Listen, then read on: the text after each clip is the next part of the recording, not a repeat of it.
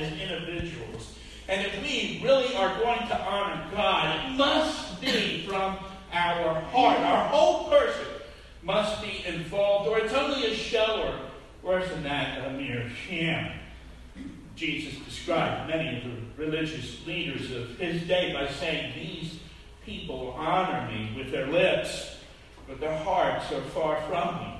And he was actually quoting there an Old Testament prophet who said those words before him. The problem is not new. It's been around ever since the beginning. It reaches all the way back to the creation, to the days of Cain and Abel. And it certainly exists in our day. People saying all of the right things while doing all of the wrong things. And as a church, if we're going to honor God, we want to do it, and we need to do it from the heart and with all of our heart. So just what do we mean when we say that we want to honor God? What does that look like? I think generally we know what it means, but how would we explain it to someone else? And I think as we think through that, we realize that it can be valuable, not just for another person that we might need to explain that to, but for ourselves also, because it can help us to see how well, or maybe how not so well, we might be doing in this area. If we really want to honor God, there are 5 things that we ought to do. Now, to be honest with you, I really don't know exactly the best way to do this. I don't even know the best order to talk about these 5 things. I really only know which one I want to talk about last because there's a uniqueness about it, and maybe I know which one I want to talk about first. But other than that, I'm not sure what order I ought to talk about them and when, although I have written it down and followed that. And then none of these 5 things exist in a vacuum or on their own. They are aspects of honoring God, and so they can be talked about separately, but they really can't exist on their own. Not really. Each one is part of the whole, and all of them must be present if we really want to honor God. Each of these things could be a subject of a book in and of itself. We're not going to go into them in that depth. Not in real depth, really. I know you know the Word. You know much of this. But what we are going to do is we're going to state what they are. And we're going to try to give a basic understanding of each of them and see how each is a part of honoring God and maybe how they all kind of fit together. And after that, we're going to talk about how each one is important in our lives individually and as a church. And that's our task today. And so we're going to begin with this truth. To honor God, we must obey Him. And the reason I'm starting here is because it really is axiomatic. That is, it's really simply a fact of life or a reflection of reality. You cannot honor God unless you obey Him. Jesus put it this way in Luke. Why do you call me Lord, Lord, and do not do what I say? The implication is clear. To call Jesus Lord, but not to do what He says, is not merely foolish, it's hypocrisy. And you dishonor God when you disobey Him, when you don't obey Him. You honor Him when you listen to what He says and you do what He tells you. And that is an act of your will. You see, you and I decide to obey Him or we decide not to. And if you want to honor God, then you're going to obey Him. And every time you do something because He said you should do it, and every time you don't do something because He said don't do that, and you obey God and you honor Him. Now I have to tell you, that's not hard to understand. I know it can be hard to do. I know that all too well, but we know we ought to obey Him. Now I have a question. I want you to think about this. When it's hard to obey, isn't that when you really honor God the most? mean, if it were easy, everyone would do it, wouldn't they? Isn't your obedience in the hard things evidence of your relationship to God? And doesn't that honor Him more than when you just do it because it's easy to do? Certainly it does. Now, I know, as I talk about this, that we all fail at this all the time. Every one of us, we all fail. I know that. I wish I did. I wish I could tell you I never did, but I did. So what is it that you do when you fail? Well, you obey, don't you? You fail, you sin, you do something you shouldn't do, and so you obey and you confess that sin to Him. And you trust Him that He will be faithful and just and forgive that sin, and you turn from it. Or at least you try to. And you do that as often as you have to. And that, too, is obedience to God, and it honors God. So to honor God, we have to obey Him. But obedience is also evidence of something else, isn't it? It's also evidence of our love for God. And if you want to honor God, then you have to love Him. And so Jesus puts it this way in John chapter 14. If you love me, keep my commands. And again in verse 24 of the same chapter, anyone who does not love me will not obey my teaching. You see, love and obedience are mixed together. And when it comes to our relationship with God, you cannot have one without the other. And so, of course, love is often the motivating factor, isn't it? We love God. And because we love God, we want to do what He says, and we attempt to obey Him. But then also our obedience strengthens our love, doesn't it? Haven't you tasted and experienced that? You know, you've done something that you knew you were supposed to do, even though it was hard, and somehow you just love God more because of it. They're so inextricably linked. And yet love's not identical with obedience. Jesus, quoting and adding to the Old Testament, says this: love the Lord your God with all your heart, and with all your soul, and with all your mind, and with all your strength. You know, this just isn't your will here. It's not just obedience that He's talking about. There's feeling and emotion in it, reflecting the heart of humankind. When there's nothing to do, we can love. We can enjoy. We can relish the presence of God. And we're also to love with all of our soul. So God's love for us and our love to Him defines who we are as a people. We know because of that love that we belong to God. With our mind, we're to love God. We're to embrace the truth. We embrace God as He reveals Himself to us. We understand and accept His command to love not just Him, but other people as well. And when our mind gets in the way of our love, as it sometimes does, and my brother Frank is fond of saying God didn't reach him through his mind, but through his heart. His mind just kept getting in the way. Sometimes it does, and we just set it aside, recognizing that we can love God in other ways, and yet still that choice is loving God with our minds as we recognize our own human limitations. You see, we learn to live in love. We use the strength that God has given us to love. We do what's best for others in spite of them and at whatever cost to ourselves because we love God. And we don't want to hold anything back from Him. That's what it means to love Him with all of your strength. And I look around here and I know so many of you well enough that I can say that I think that you want that.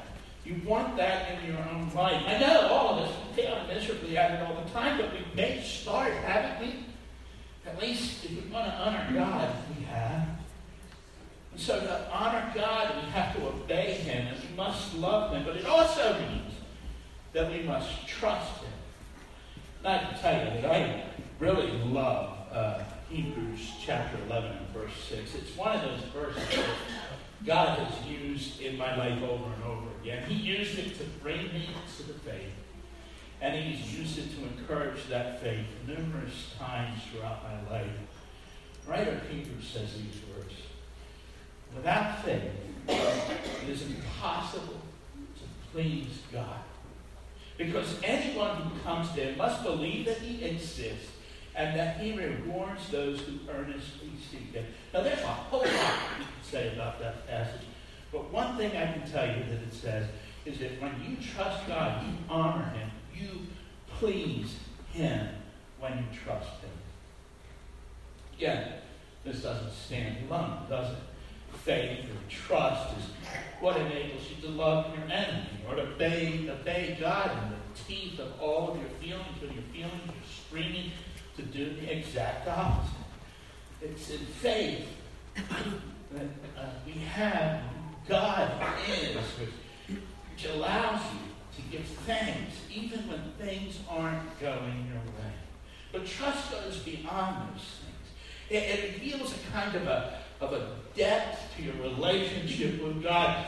When you think about a child, where his daddy is taking him or her and throwing that baby up in the air, that youngster up in the air and catching him, and that child just laughing out loud for joy. That only happens because that child trusts his father. And with us and God, our trust looks something like that. When we're looking to the final outcome, we look to the one who is in charge of the then and the now. And it says, I don't know what the future holds, but I know the one who holds the future.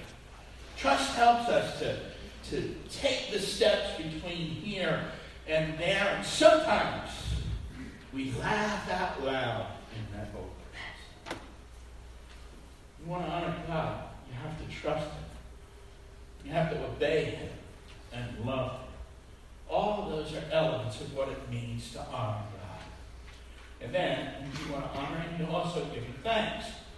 So Paul writes in 1 Thessalonians, among other things, he says that we ought to give thanks in all circumstances, for this is God's will for you in Christ Jesus. Thanks often rises in our hearts when we remember the good things God has done for us, doesn't it? We often realize how faithful he is.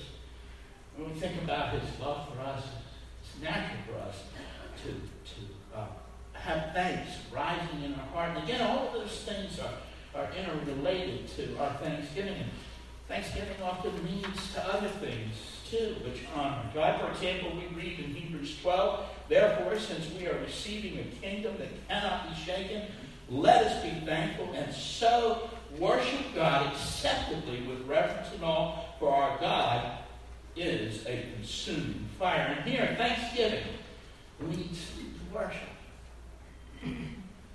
The Thessalonians reminds us, even when none of those other things are present, we ought to give thanks to God. Thanksgiving really can be a doorway into the presence of God. It can help lift us out of the doldrums when we're there. It can ease the anxious heart. It can comfort the sorrowful. It can bring focus to our life and clarity to our thoughts. And when we deliberately remember, we make up our mind to remember what it is that God has done for us, the things he has done for us, whether on the cross or in our day-to-day lives, and we usually find that thankfulness begins to rise in our hearts. I mean, think about it. God gave us his one and only Son to die for us, to take away our sins. If that doesn't make you thankful, or at least reminds you that you ought to be thankful, then I think you have a real problem. Your heart is far away from God. But what do you do? I mean, what do you do if you find that you're in that place where your heart really is far from God? Well, let me tell you, if you really begin giving thanks to God, you'll find, as hollow as that might seem when you first start, you'll find that your heart is drawn back to the living God. You honor him by doing that. And even when you may not feel very thankful, when you start, you honor God. And God responds to you. Giving thanks is honoring Him, and it can help you to move your heart in the right direction. So that's how we honor God. We obey Him, we love Him, we trust Him, and we give Him thanks. And finally, if we want to honor God, we're going to worship Him. And this is where I want to get to. This is, in a way, the supreme act of honoring God. And it doesn't really happen without those other things that we mentioned. In many ways, those other things are part of our worship. But worship is unique to God. I mean, we can and should give thanks to others. Certainly, we should do that when they blessed us in some way. And we should obey others in certain circumstances. I mean, we're commanded to do so. Children are to obey their parents. We're to obey governors and others. We're to love others, aren't we? We're to love our family and friends for sure, and our neighbors, but even our enemies. Even trust. We're to trust other people.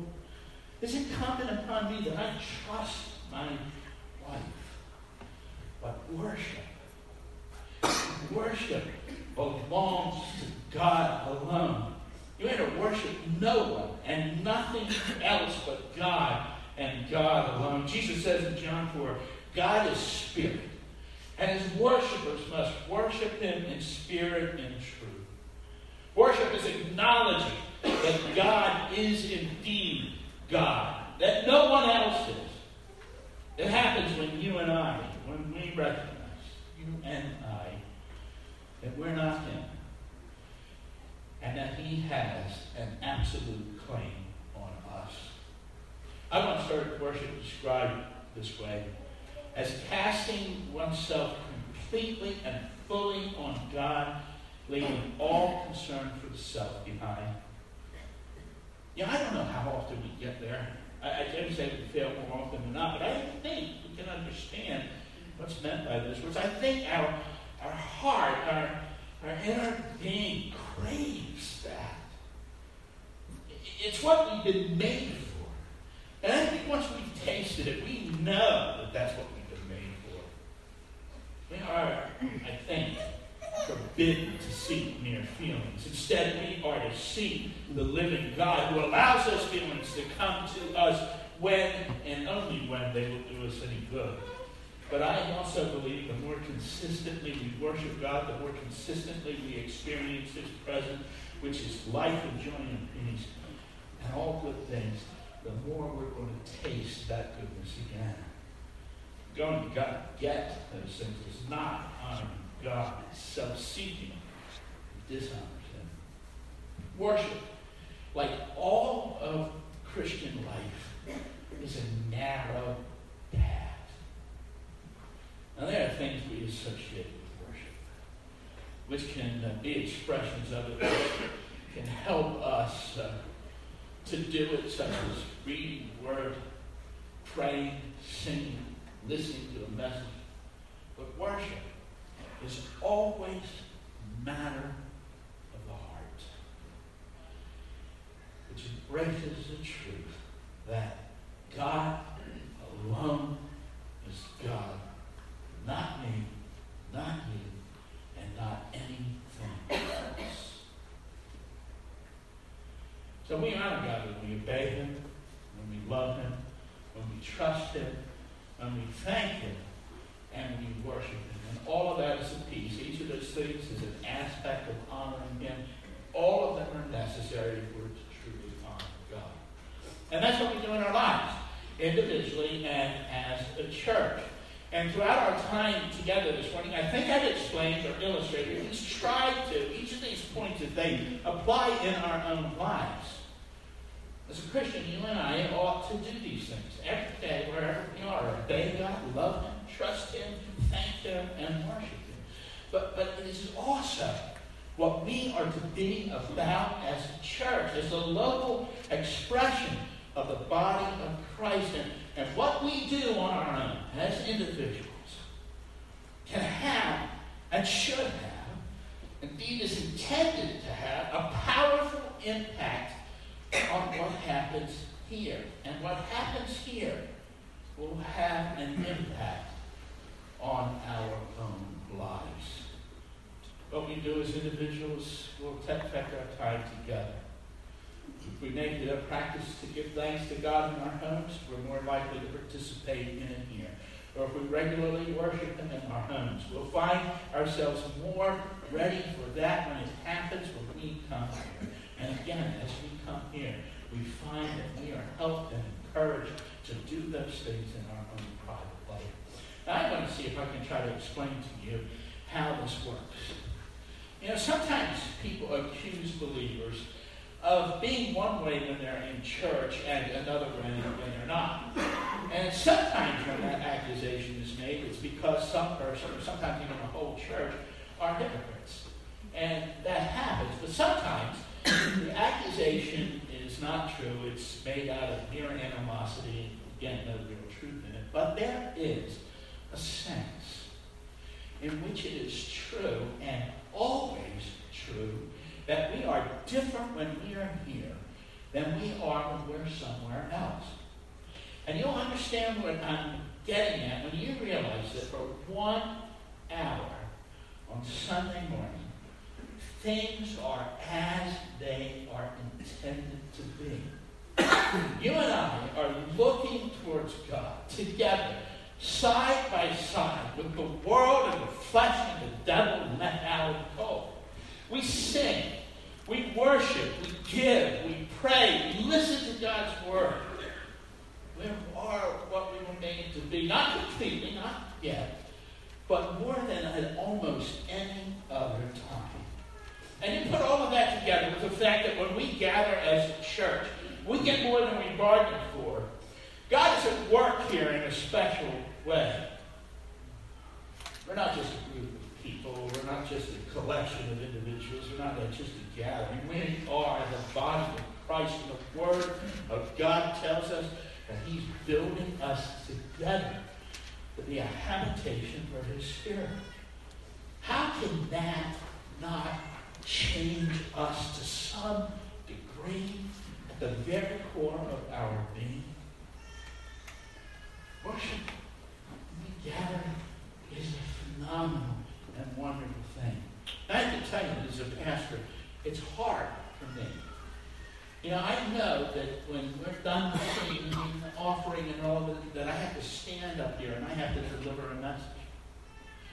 So I have to push those ideas aside so that I can worship.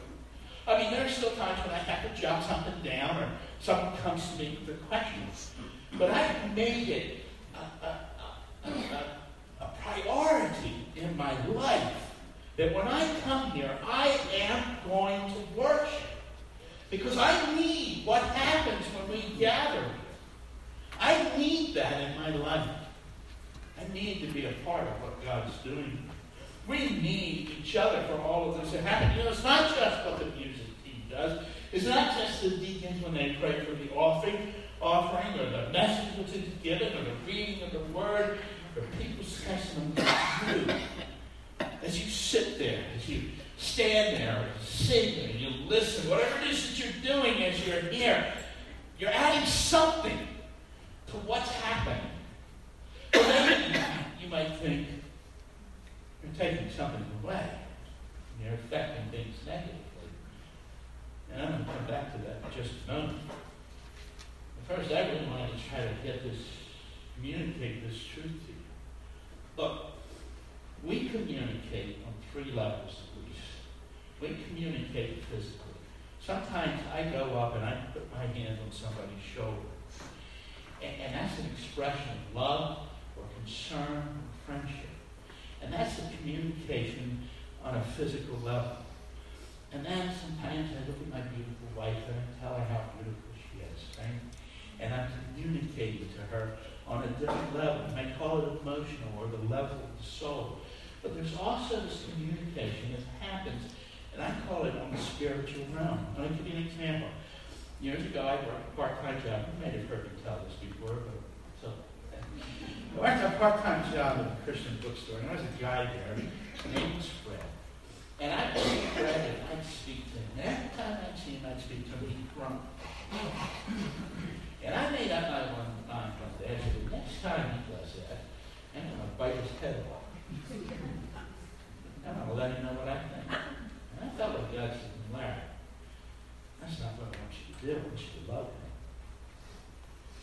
took those words to heart.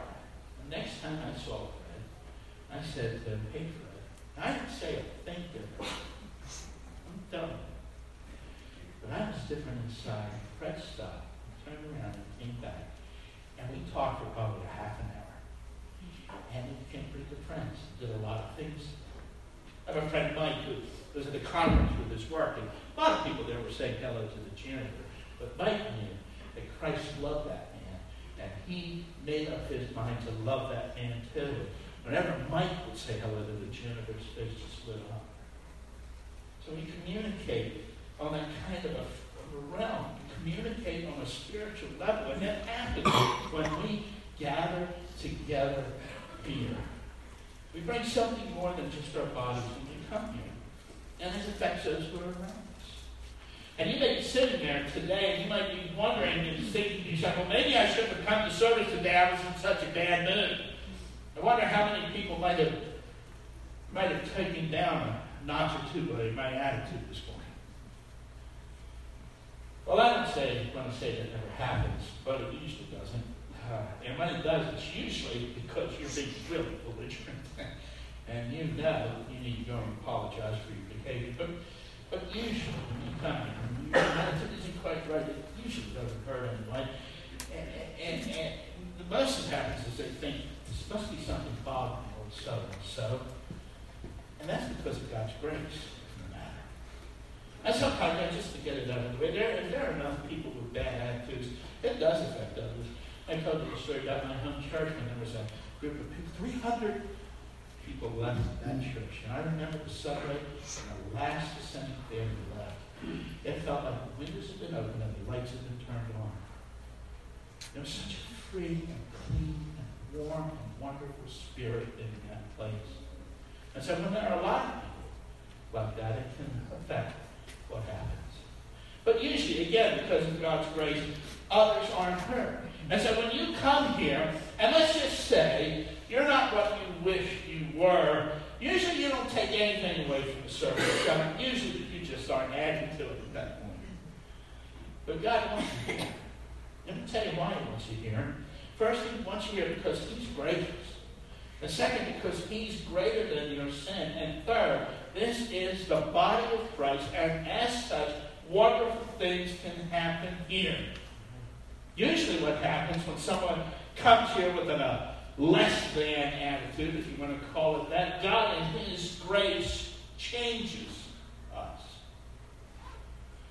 So there have been times when Ed and I have been on our way to gathering Christians and maybe a Bible study, a light group or fellowship or something like that. And before we started, while we were on the way, we had been having a rather frank exchange of ideas that aren't very similar in content and tended to much exceeding normal, which really had nothing to do whatsoever with climactic changes. We were having a light debate. We were arguing.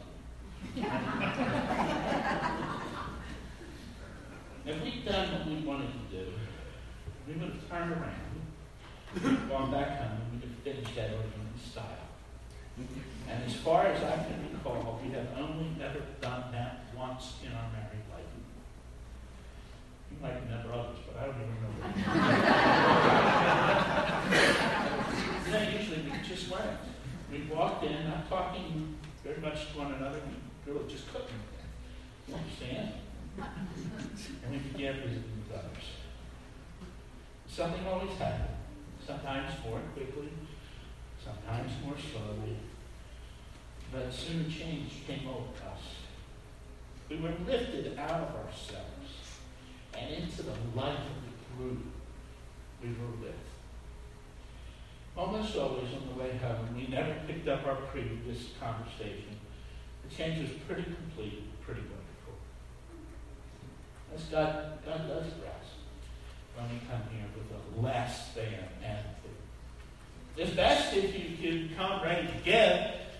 It's best if you can do that and offer to others. But when you can't, God's here. And He's ready to meet you at your place of need. And it's true with worship, it's true with thanks, it's true with obeying God, it's true with every one of those things. As you and I trust one another, as we walk through life together, trusting God, as we walk through life together, obeying Him, as we walk through life together, giving thanks to Him, in all of those ways, we affect our brothers and sisters around us. You can't really live the Christian life unless you're a part of what we have here, something like what we have here, but certainly not the Uncle Church. You need us, and we need you. We will be less if you're not here. So, as a church, we want to honor God. There's 5 ways in which we do it. But as we do that, we help those around us to move forward in their Christian life, even this week. God is good. Would you pray? Thanks, Father, for your goodness to us. Thank you for the work you're doing here in this church. Lord, it's not any one person. You have touched so many people, so many different things. And you brought us together, uniting our hearts in Christ, giving us a common vision of where you're leading us and what we should look like. And Lord, you're doing all of that because there are people out there who need you, who are lost, dying, and condemned to a crisis eternally. Unless someone takes the gospel, unless someone shows it by their life. So please, keep working. Please, do what you have to